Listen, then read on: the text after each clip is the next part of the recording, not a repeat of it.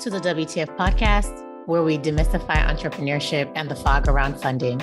My guest, Ada Osakwe, is an award-winning entrepreneur, investor, and a passionate African development advocate. She has a successful 20-year track record in private equity investing, development finance, public policy, and startup venture building.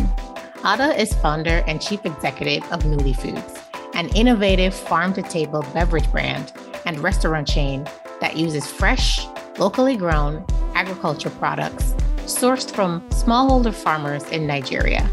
She is also the founder and CEO of Agrolay Ventures, an angel investment firm that has deployed seed capital into some of Africa's fastest growing startups. Ada is an overall tour de force and the Forbes Africa Businesswoman of the Year 2021. Pardon the bandwidth issues in this episode, but stick with me. I promise my conversation with this world-class human is too good to miss because of minor sound quality issues. In this episode, we discuss Ada's public sector experience and how it influenced her to become an entrepreneur and investor, how she bounces back from setbacks, why she's a champion and investor in African women, and how she is lowering the barriers to entrepreneurship for women. Ada, welcome to the WTF podcast. Thank you, Michelle. It's wonderful to be here. I'm happy to have you here. And just to let you know, I'm a fan of you. You have quite an illustrious career spanning the public and private sectors. How did those experiences lead you to found Agrolay? Yeah. Oh, no, thanks. I am quite humbled, Michelle, because you also are such a tour de force in every sense of it. And thank you for all you do to promote women and make our voices heard with using your platform. So thank you. I would say that, my journey, although in many ways it was quite intentional in terms of the fact that I knew I wanted to be successful. I was quite ambitious. And I knew I wanted to do something to make a difference, specifically in my continent, Africa. But I must say that in many ways, the way things shaped out in terms of the path I ended up taking, that was quite unexpected and unplanned. So as you mentioned, I did have this background and experience starting off in investment banking in London, and then quickly transitioning about 2 years later into the development finance world. I moved from London to Tunisia. I lived in the city of Tunis, working with the African Development Bank, and the institution is like the US, the World Bank based in DC, but we only focus on, or the institution only focuses on and supporting and financing countries in Africa and projects in Africa to truly drive economic growth. So for me, that was just a big, big goal, a big mission that I was so proud and honored to be a part of. And, I put my all into the work I was doing, starting off in the Treasury team, working to develop the bond markets in Africa, and then moving on to the infrastructure finance team, where we were funding projects across roads and power plants. And I got to be involved in also investing in private equity fund managers who were building interesting portfolios, backing entrepreneurs on the ground. I should say the reason why I finally transitioned from that path, I was on track. My ambition was like, I'm going to become the first female president of the African Development Bank. I was the youngest person to join and be a professional at the time.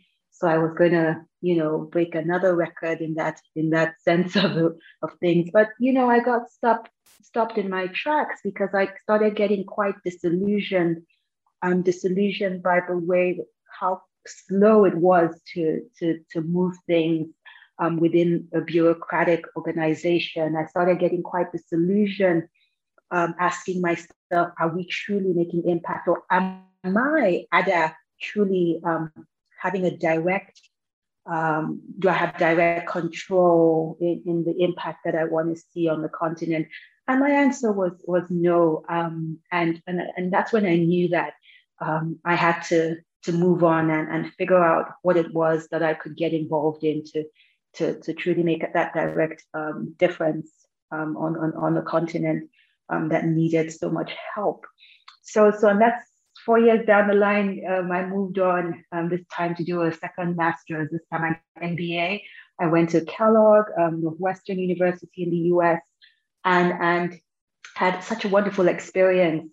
Moved into private equity investing because by this time I was so convinced that it was the thing to do to make a difference. Let's support private sector. Let's support entrepreneurs with financing for them to grow their businesses and create jobs and make a difference with innovations.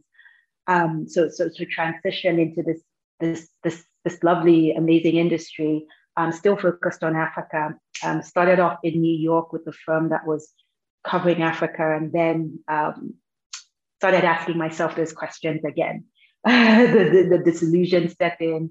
I said, oh my gosh, so many fund managers raising big funds, but are they truly, is the money truly getting to the right entrepreneurs? So for me, the right entrepreneurs were young. They had young businesses, typically in sectors that were overlooked, and they typically needed only a smaller ticket size than the big $50 million or $100 million that private equity was giving to them. And banks weren't providing the financing. So I got quite passionate about that, but had an opportunity to then transition to public service.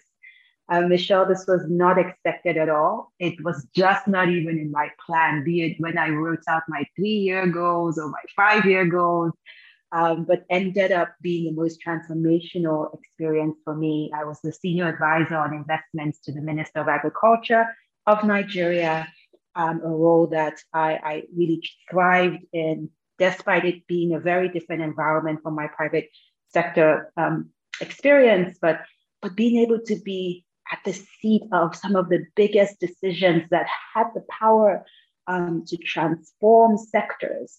Policy is so powerful. And I saw it firsthand working in this role. And for me, this was where the entrepreneurial bug then kicked in. And I felt that the sector, agriculture, had so much to give Africa, had so much to give African women, had so much to give African youth.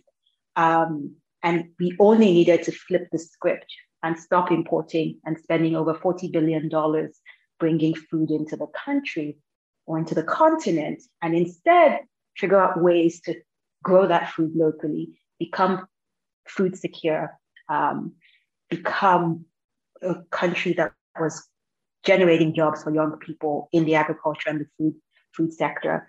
And for me, I had found my calling, I'd found my passion. And so 3.5 years into the role, I decided to start Agrolay, which is an investing firm to support young people in the agriculture sector, but specifically support them with those smaller ticket sizes that I had seen was the missing middle, and help them grow their businesses. And that's what I set out to do back in 2015.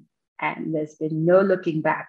Sorry, it's funny when you were talking about being both in the public sector and in the private sector, doing the things that you thought would help move things forward and still feeling a sense of dissatisfaction as if it wasn't enough. I certainly can identify with that particular feeling. What do you think, where do you think is the best inflection point for change, for people who really believe in contributing to change? Because you've tried both sides of the aisle. You've been in public service and you've been in the private sector. Michelle, that's a great question. And I say so because it's just one that we tend to, we don't think about it enough. I think. And I feel really lucky to have seen both sides of the coin, and so I am placed to give my view based on my lens, the lens I have seen things. And for me, I'll just give a quick experience, share an experience with you, and why I sort of reached the why I feel this way. But I left government feeling quite, although we had done so much work, but it was so difficult to push things forward. So I left government saying, okay, I'm now going to start AgroLay, and with that, I'm going to start building a business as well, and we can speak about that later, Michelle. But I'm going to focus on private sector. Things are in my control. I would build in my little space and do what I have to do, and I don't care about government. They should just leave me alone. The power and the engine of growth is private sector. And that's what I started doing. Until, for example, my first store, when we started building a restaurant brand, my first store was brought down by the state government because they had an issue with the landlord. So only after 2 weeks of operations, I lost that store. And it was in that moment I said to myself, oh my gosh, this is a government that's talking about young people and talking about women being business owners. This is a government that's talking about creating jobs and saying that the agriculture sector was important to them. And yet we don't have an environment that's supportive of the people. You literally got crushed by them. We got crushed by them, so it's like that moment I kind of resolved. I said, one way or the other, I think I have to be back in government. It may not be now, it may not be in the next 10 years, but the power of the power that you have in such positions in public sector to truly make lasting change, lasting impact. I think you can't find that anywhere else. And so for me, the answer to your question is hands down public service. But there's so many caveats, Michelle, because we know how frustrating it can be, especially in the Africa context. We hear the stories of corruption, or you hear the stories of self-serving people. You hear those things. So you truly have to be so focused, so strong if you're within the system. You're operating within a system. But without a doubt, we saw it when we were in government. We saw it, the impact of our policies on farmers. We saw the impact of our policies on young people deciding to go into agriculture and leaving their banking jobs. And for me, that was just so powerful. That's a great story, and it's a great segue. It's a great segue into the next question on why is it important for you to invest in women, and why the agri-food sector? Because we see a lot of venture funding over the past 3-4 years going to the African continent, and the bulk of it, as you know, has gone to fintech, not so much to certain other sectors, particularly the agri-food sector. So why did you decide that this was the area that you were going to concentrate on? Yeah, Michelle, precisely for that reason, the fact that it was so overlooked, a sector that had the potential to bring so much into the economy from the standpoint of GDP. We know it employs the largest group of people. At the end of the day, people go out and they shop, and the Nigerian Bureau of Statistics recently just showed us 57% of consumer spending is on food. And so it baffled me that if you did see the investments in the agri sector, as you mentioned, it's tech, it's somebody sitting on it's a business that's on a laptop on the cloud somewhere, and they say they're getting investments to invest in farms, and we just wonder, is that, I just sometimes couldn't put my head around it. But you weren't finding people backing women like Affion Williams, a woman I invested in back in 2014, that was using fruits. We have over 60% post-harvest losses in the fresh produce sector. And she was buying mangoes and pineapples and dehydrating these and making it into a delicious, delicious snack product, lovely branding that was now sold across urban areas. To suddenly, instead of importing those snacks from South Africa or the US, it was now a homegrown local brand. And Affion took, I think, at least 6 years to raise her Series A. But people came in, young kids, fresh out of school. They say they're doing a new app and it's tech, and they were raising funding. So, that is why I believe in the sector. I believe in it's the power to not just give growth or high valuations and make people rich, make investors rich, but it truly has the biggest capacity to transform so many lives, creating jobs across the value chain, just raising the bar when it comes to reducing our losses that the farmers experience, because you're now creating a sector that's buying directly from these farmers, creating a sector that's creating storage opportunities. So for me, it was not just the business economic case, but it was also the case for impact and just the chance to transform an entire food system on the continent.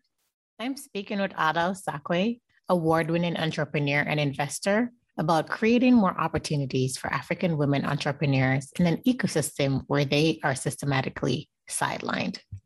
And that's why I like this sector, because I believe that it's easier to track impact in a very real and tangible way. And we all know the statistics about women. Women are multipliers. You give a woman one thing and she amplifies and multiplies it and gives you something else. You give her ingredients and she gives you a meal, And still, women are struggling, whether it's within agriculture or even within tech, to attract the types of funding that comes anywhere close to male-only or male-mixed teams. We saw the statistics from last year. Less than 1% of the $4.3 billion in venture funds that went to African startups went to female-only founding teams. And it's not that there aren't amazing and talented and highly capable women. What is the issue? And I get all of the socioeconomic and cultural and all of these things related to, maybe there aren't that many women in this sector, but we know some sectors where there are more women, but those sectors just aren't as seen as high growth as tech, and aren't as sexy and seen as far more risky. And therefore, again, where the women are is not where the money is going. Michelle, it continues to baffle me, in so many ways, that, this problem you've just articulated. I spoke about Affion earlier, but when I bring it, I would love to have Affion on the show as well. Yes, it will be fantastic. One of the African women who raised $1 million or more last year. And absolutely. The thing is, we should get to the point where we are no longer celebrating these things. It's just sort of like a normal thing, right? Because there was no list for the men who raised $1 million or more, because there were so many of them. Absolutely. And it took her 6 years to do that. 6 years. She'll be so close, spend so much time with the team doing a due diligence. Ada was nearly there. We're going to close. The funding is going to help with the factory. And it just didn't happen, and folks are just there raising all around her. So it was important that, and she raised $3 million, was worth, I was happy that we celebrated it because I knew how hard it was. Yet there are people who just with an idea, they haven't even done half or a quarter of the work that Affion has put in, and they haven't even started generating revenues or doing anything, and they raised $5 million off the bat from investors because they're tech. So we really just have to speak about this a lot more. I used to sit on panels and I'll say if I was newly tech and not just newly, which is the name of my company that buys fruits and fresh produce from farmers and makes a juice brand that's sold in our own restaurants as well as some of the top supermarkets across in the country. So we also face that. It's a big bias because I had this background in investment banking, private equity, all of that, worked in agriculture in the policy. And then I decided to raise money for my business. And it took me nearly 2 years just to get a seed round. I would have conversations and you've seen some of that research and capacity, of the kinds of questions that women are asked. Yeah. And capacity was certainly not a problem that you have, right? It brings us back to, women need more mentorship. They need, this training and support. They need to learn how to pitch. They need to learn how to sell themselves. All the boxes. You ticked all the boxes and still you struggled. And still I struggled because someone's questioning my ability to achieve the targets I've set, or just, are you really sure you can double these figures? It was funny. And I think it was also difficult for the men, typically the men on the other side, when I'm a woman confident enough to push back on terms that I didn't agree with regards to how they wanted to invest in the business, So it was just interesting. There's so much that we need to unpack, and that could be another conversation, Michelle. And I'd love to have that conversation. Listen, I'm here. I'm here to unpack and demystify all these conversations. All you have to do is let me know. And that's why right now, even as we grow newly, I'm doing it intentionally to empower young women because I know what I went through. I feel really blessed and lucky to have had the things that I have, the training I had from Kellogg, the experiences that I've had, and that helped me grow my business.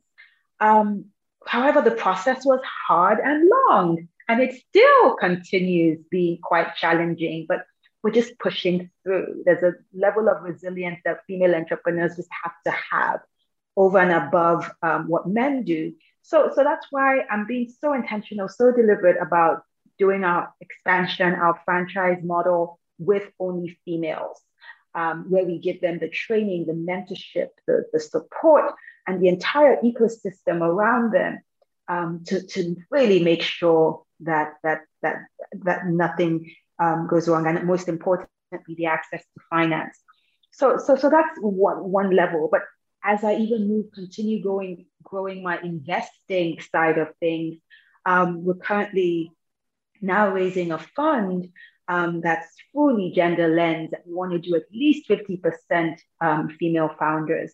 But even in terms of all the other founders we look at, they have to have a female senior member, either as a co-founder or participating in the ESOPs, that's the employment options and state shareholding.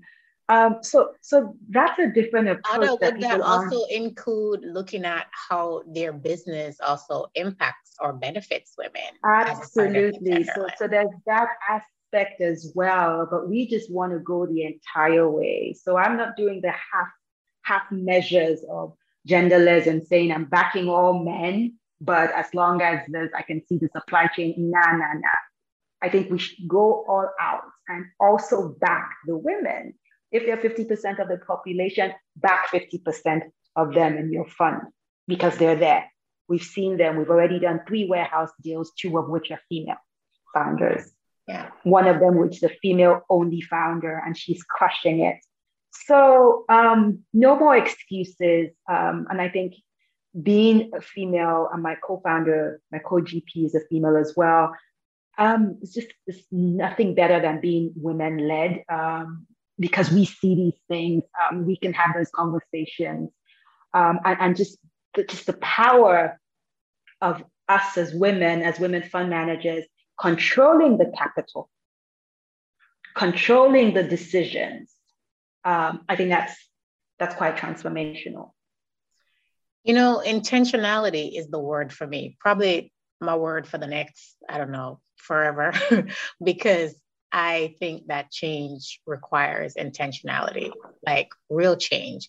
And you have to be intent about what it is that you're trying to do to affect that change, with deep understanding of what the root causes of the problem are.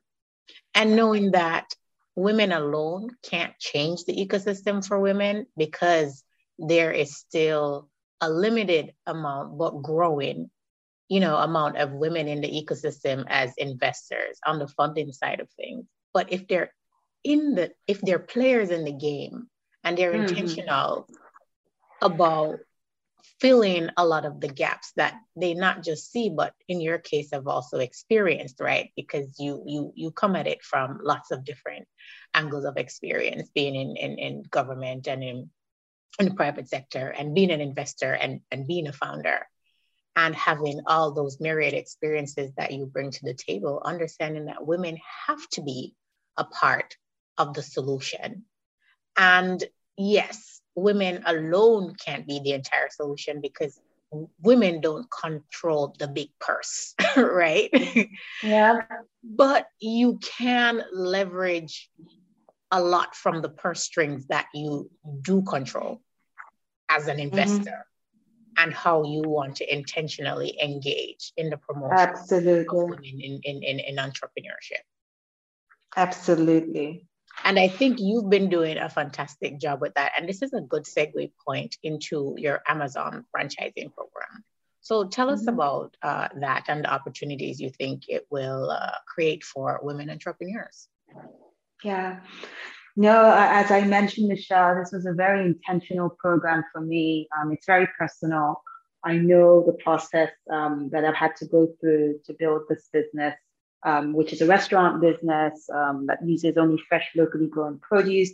So think cassava flour is what we use to make our casa waffles, or fonio is what we use to make quite a few of our salads and our stir-fried meals. So it's really exciting to be able to just stick to what's grown locally by our farmers and use this to make sure people have a more nutritious life. So we get quite a few requests, ever since we started 6 years ago for franchising. And, I was quite protective of the brand. I said, it's food, it's healthy food, it's fresh food, you have to be clean. If we go do a franchise, folks may just do what they like and it's not representing the brand. And then woke up one day just like, how do I sort of bring these things that are pressure points for me, my passion for women having more of an economic chance, an economic opportunity here. How do I bring the fact that I know the reason why they don't have it is because typically they don't know what to do. They don't have the training. Of course, they don't have the access to finance, and just the system doesn't really support them. In fact, I always used to say every International Women's Day that people would quote. So March 8th is coming up, International Women's Day, and there'll be all these events, and people will quote the MasterCard or the World Bank stats and says, okay, nearly 50% of entrepreneurs in Africa are women, and we all get clapping. And I'm like, yes, and so what? Who's checking that woman still exists in a year's time, and that female business still exists in 2 years' time? And typically they don't exist, right? And it's because in many cases, even those reports cite them. They say Africa may be leading in those stats there, but we lag behind our peers in other countries around, access to finance or the lack thereof. We lag behind in terms of knowledge assets, business training, understanding the financial statements, understanding growth strategy, understanding digital marketing. And finally, we just lag behind because the system just makes it really difficult and hard to grow. I spent, at least about 9% of our revenues last year was just on powering electricity. ourselves, right? I'm like, I'm trying to grow my business and I'm spending so much money just on diesel costs to run a generator. Makes no sense. Or I'm spending so much money on paying rent up front because we have to pay our rent 3 years up front. You take hard cash and pay. Who does that? There's no country I know. If you're renting a space for a store, you sign a long lease and you pay monthly as the sales are coming in. So you think about all these pain points, all these stumbling blocks that just make it so difficult. And we know entrepreneurs are typically in retail. It's the biggest share of where female entrepreneurs end up. So you think of all these pain points in retail and you just know it's just really tough. And so my thing was that, okay, I've done it. I've cried. I've felt the pain. We figured it out. How about, I get women to come own Nuuly's with me, and they're backed with all the learnings. They're backed with a system that works already. They don't have to go try a new business and touch wood, does it work or not? This works, just come do the same thing. But it's not a franchise in the sense that you just get this focused support. You get coaching on leadership, you get business training, you get all the support around, even mentorship. You're paired with mentors, and there's so much peer-to-peer networking and exchange. We started our program the late last year, and I just love joining those sessions once every month. And you just hear, an Amazon sitting in Kigali and what she's sharing with someone in Ondo State in Nigeria, and just their experiences, their values, what does entrepreneurship mean to them, and just knowing that you have a tribe. It's quite transformational because entrepreneurship is such a lonely journey. So knowing that you have a tribe, a community, just changes the game. And that's why, for example, Pearl in Rwanda joined the program. She says, I've been trying to do this healthy food store. Ada, I saw you on CNN. I found a way to reach out. She asked people around in Rwanda who knew me, and I got an intro. And now she's part of the program because she's like, I may have started a business in the same space, but I know I can be further along if I just had the guidance, if I have the community and the tribe. So that's what we're trying to do. And ultimately, we also give you the funding to get started. So this is being done through our foundation. And Nuuly only just provides the brand assets. We provide the technical training. We provide the supervision and the lessons learned.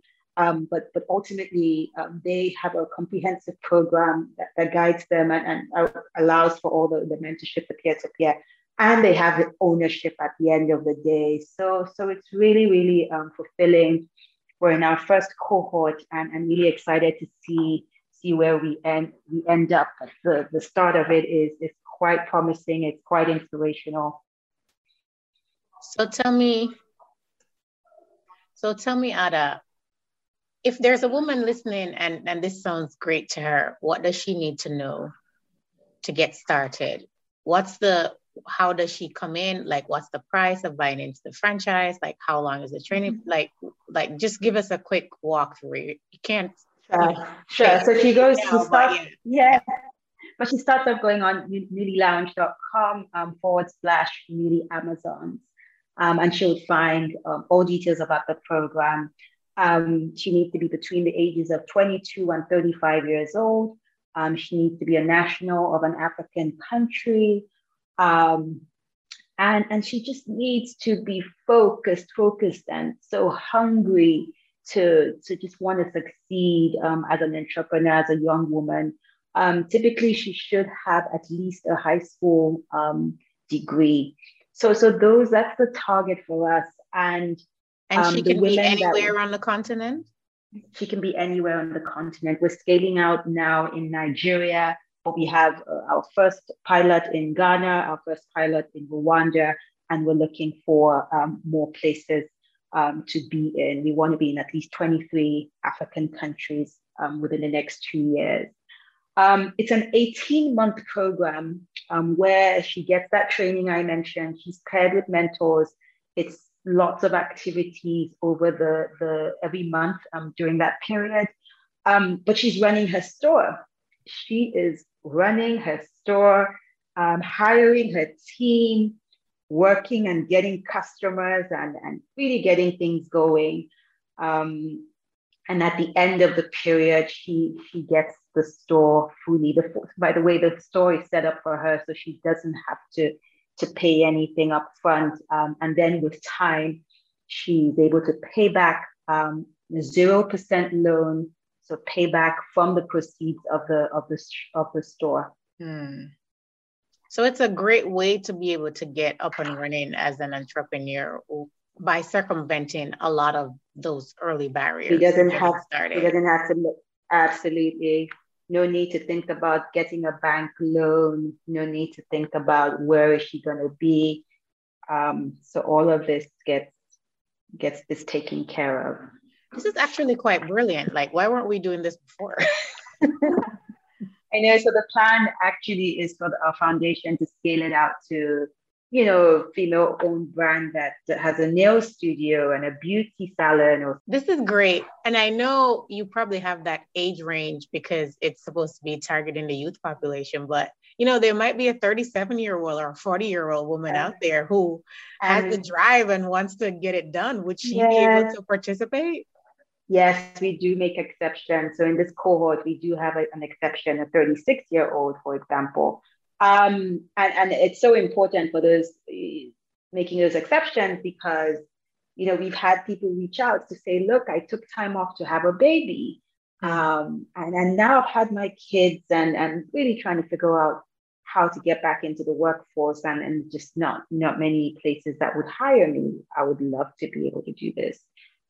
So we really want to be that space to take care of women and our unique situations. No, this is great. What is your hope as we wrap up this conversation? What is your hope for the investment ecosystem in Africa as it relates to women in agribusiness, but maybe not just agribusiness, in sectors where we find more women entrepreneurs?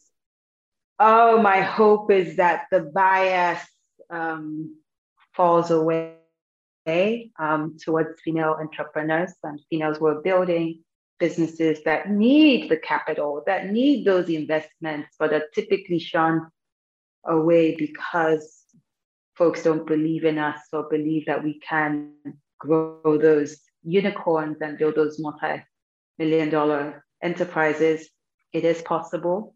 It is possible in agriculture as well as in all the sectors folks look at. It may take a little bit longer. My hope is that people remove the veils and stop following the herd and actually take a step back to invest while truly doing good and backing female entrepreneurs allows for this to happen. I love it. I think this is a great note to end on. Ada, thank you so much. To learn more about AgriLay Ventures, visit agrilay.com and newlylounge.com to learn more about Newly and the Newly Amazon program. Follow Ada on Instagram at Ada Osakwe, AdaOsakwe, and on LinkedIn. To our listeners, I hope you enjoyed this episode. If you liked it, leave a rating, a review, download, or share this episode. Join me next Friday for a new episode on the Alive Podcast Network, and subscribe on your favorite podcast streaming platforms like Apple Podcasts, Google Play, Spotify, and more to get notified when new episodes drop. If you'd like to be a guest or sponsor the podcast, send an email to where'sthefunding@gmail.com. Follow the podcast on Instagram at where'sthefunding_podcast and follow me, your host, Michelle J. McKenzie, on LinkedIn. Join me next Friday for another episode.